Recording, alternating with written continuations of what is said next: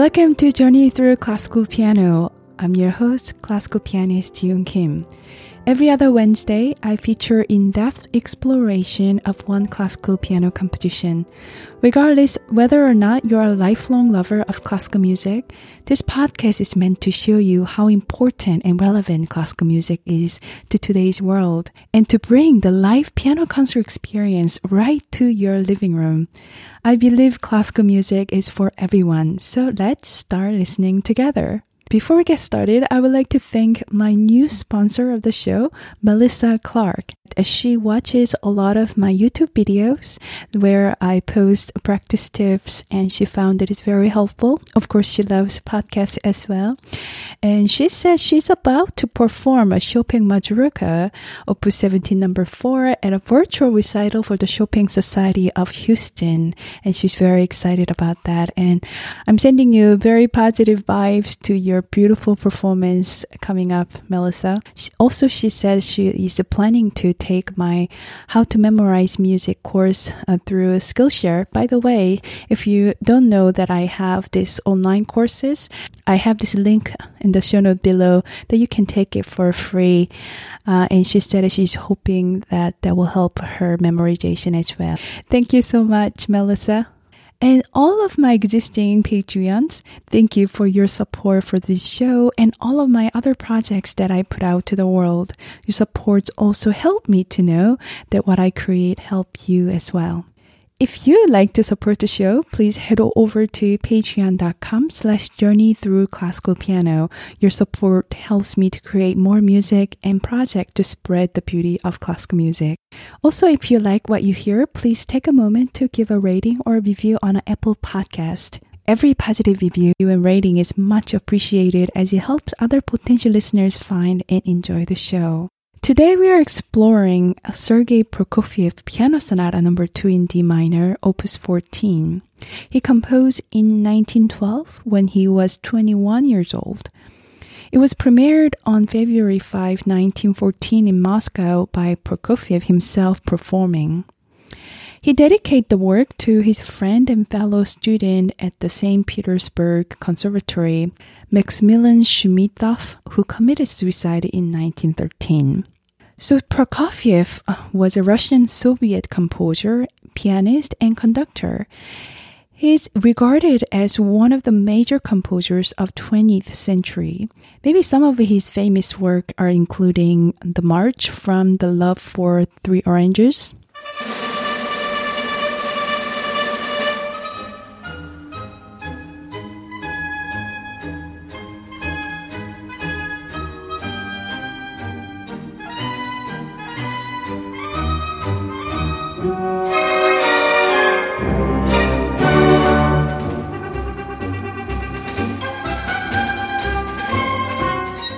How about this movement of Dance of the Night from the ballet Romeo and Juliet?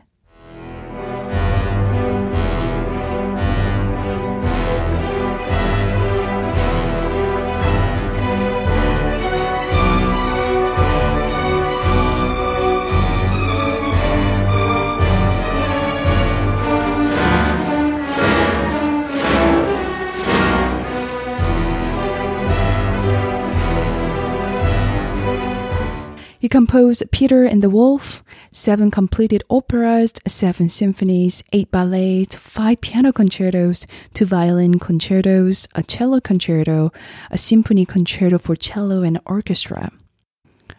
His 9 piano sonatas are similar to those of Scriabin or Beethoven, that shows his development of composition, somewhat reflect his life throughout his lifetime. So piano number 2 that we're discussing today is basically a beginning of his career as a composer. Prokofiev was a prodigy composer as he wrote numerous piano pieces and 2 operas even before the age of 10. His mother apparently was an accomplished pianist and was his first piano teacher. Prokofiev's first composition teacher described her as a tall woman with beautiful, clever eyes who knew how to create an atmosphere of warmth and simplicity about her. So by the time Prokofiev's birth, his mother, having previously lost two daughters, and had devoted her life to music. During her son Prokofiev's early childhood, she spent 2 months a year in Moscow or St. Petersburg taking piano lessons. And he was very inspired by hearing his mother practicing the piano in the evenings, mostly works by Chopin and Beethoven. And he wrote his first piano composition at the age of 5. It's called as Indian Galop, which was written down by his mother. I can imagine the pain and sorrow his mother must have been through by losing two daughters. Probably used the piano as an oasis for her life to be connected and to express and to be healed. His parents hesitated over stating their son on a musical career at such an early age and considered maybe possibility of his attending a good high school in Moscow. So by 1904, his mother had decided instead on St. Petersburg. She and Prokofiev visited then capital to explore the possibility of moving there for his education. At the time, they were introduced to composer Alexander Glasnov, a professor at the St. Petersburg Conservatory, who asked to see Prokofiev and his music. At the time, Prokofiev already composed 2 more operas and was working on his 4th opera, Undine.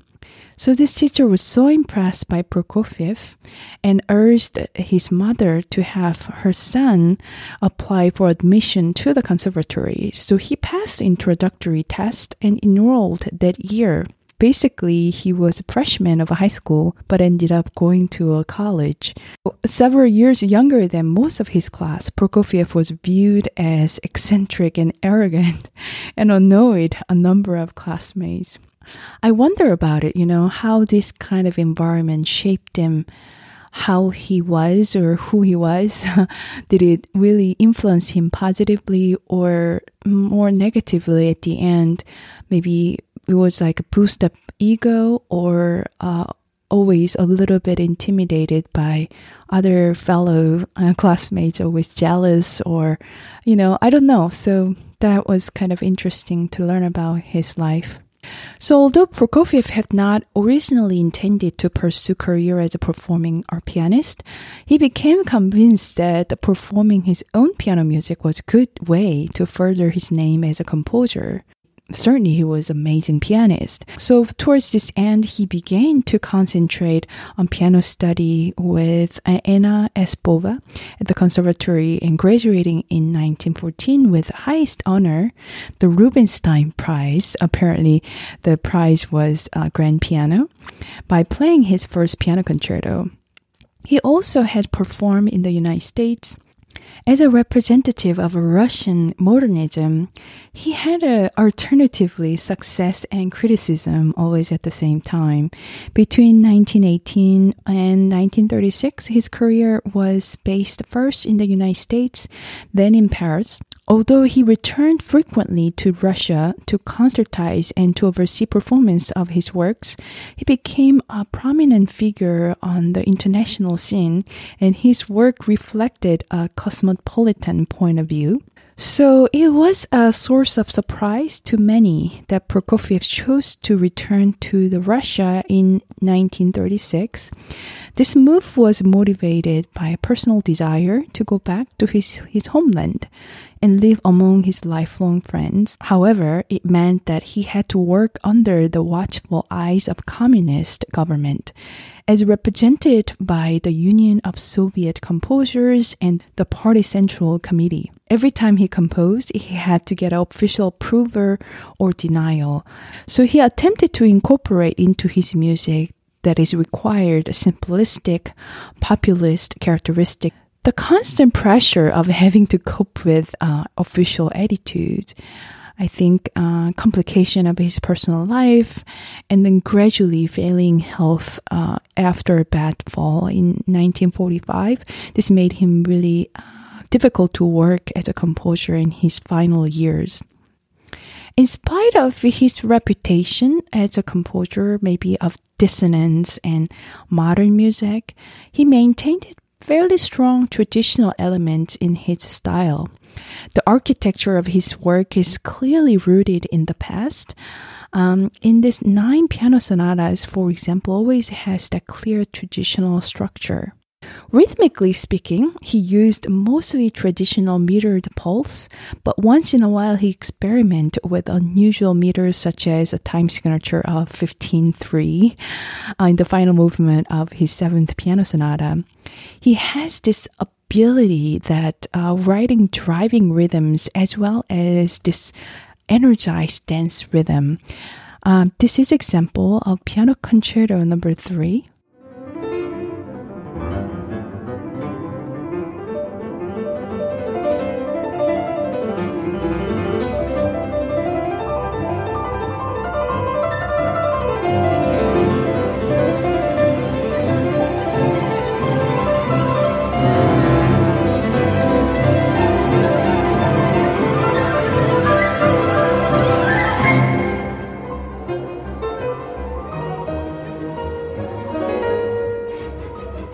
As you can tell, the drive that he can create is absolutely amazing.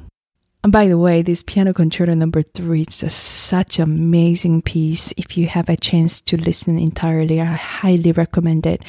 And this is really pushing a pianist's ability or technically to play this piece. So I always hear the comments from fellow pianists like, wow, if you want to improve your technique, learn to play Piano Concerto number 3 by Prokofiev.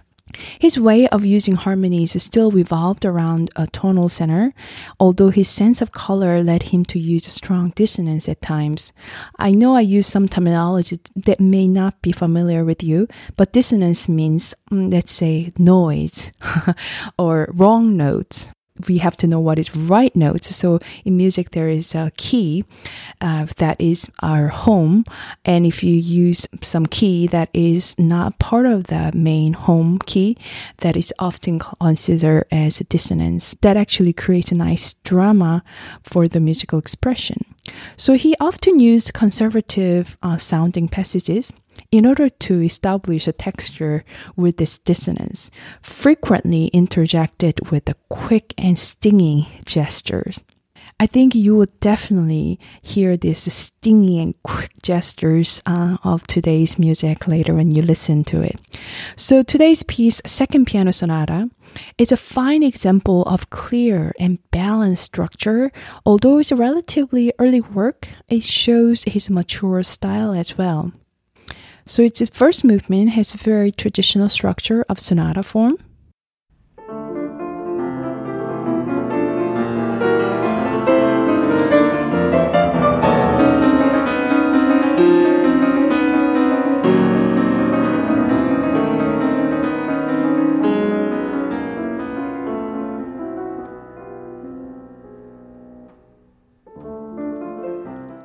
So it has 4 movements. Second movement is a scherzo, and third movement slow, and fourth movement is fast.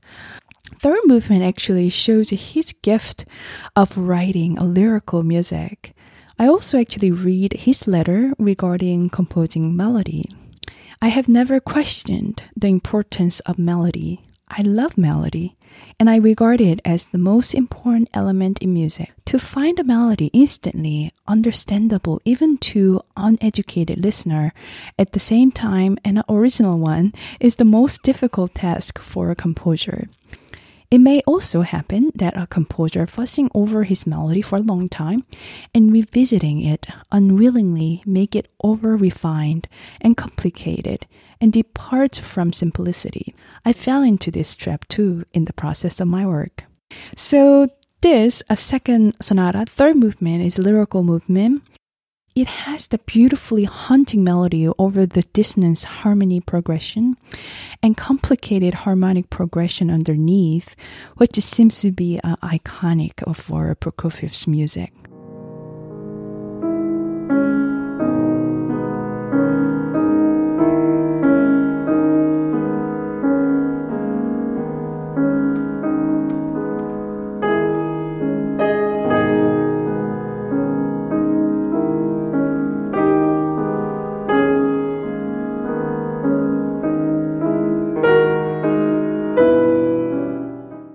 So today I chose a second and the fourth movement of this sonata to share with you. It shows his sarcastic humor the best. The second movement, for example, is a dance. But maybe this is a dance by a soldier. Except these soldiers, for me, is like a toy soldier. Even though we can see clearly they are simply toys from our perspective, but their face expression and demeanor are very serious and dry. That kind of conflicted image that I can easily picture in my head while I play this, it's combined with his signature driving energy, especially the last movement. At some point of the piece, all of the themes has presented in the past came back, but rather fragmented and out of order. It's all of a sudden it becomes mosaic pieces. And I hope that you can catch that very moment of a theme has been broken, but jumbled in with other themes that you already presented in the past. I hope that these movements make you smile. You know that when you hear some sarcastic humor, it's not like instantaneously you can laugh out loud kind of thing, but more of after contemplating maybe on a second, it is kind of funny and makes you chuckle a little bit. But as I said about the second movement, it is a dance, but by toy soldier. It's serious, dry at times, but not heavy like his later sonata is, like War Sonata is number 6 or 7 or 8. I think this will be a very nice introduction for you to get to know Prokofiev's music without so much of heaviness that you may hear at the later music.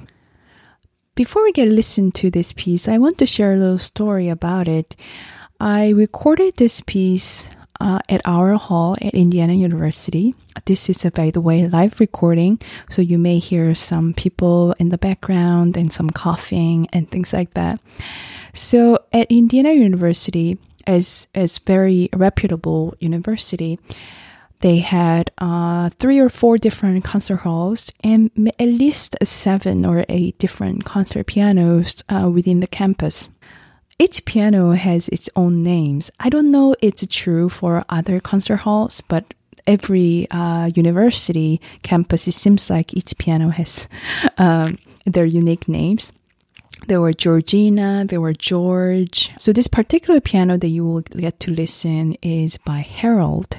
As a pianist, this Harold was one of my favorite. So Harold has such a sensitive tone, also to the power that I would need.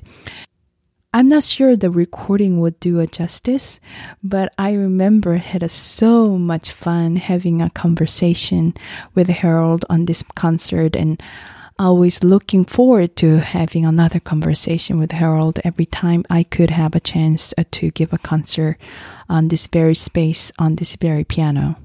So this is Prokofiev number 2 in D minor, second and fourth movement, performed by Ji-yoon Kim and by this amazing piano, Harold.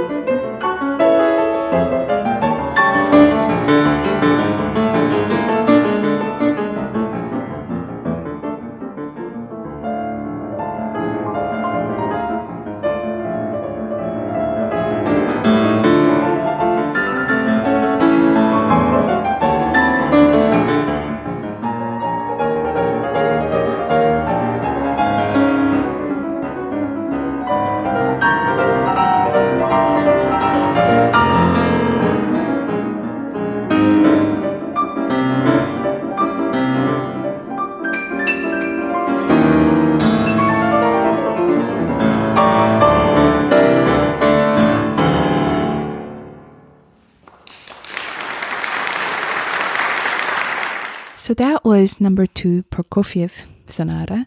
Maybe you can sense the sarcastic humor that Prokofiev was putting in his music there. Could you picture the toy soldiers making a dance there? Please share it with me. You can leave voice or written message to the podcast at my website, jiyoonkim.com, and I will leave the link below. So as I said last episode, this is our last episode for season 1. So I will be back season 2, the first Wednesday of January 2021. I will stay connected and post bonus materials at Patreon. So if you would like to be a Patreon family, please do so. You can always do that on patreon.com/journeythroughclassicalpiano. You can also choose to stay connected with me. Sign up for newsletter every other Friday that I write and my thoughts about that week and some music that I recommend and things like that. And that will be a great way to stay connected. You can always find me easily on Instagram, Facebook, Twitter, or, YouTube channel will be also a nice way to be connected. I hope you stay healthy. I want to say thank you for being an amazing friend and listener for the journey that we took together in this podcast season 1. It has been a very fun journey, and I hope it was for you as well. So I will see you very soon. Thank you for listening.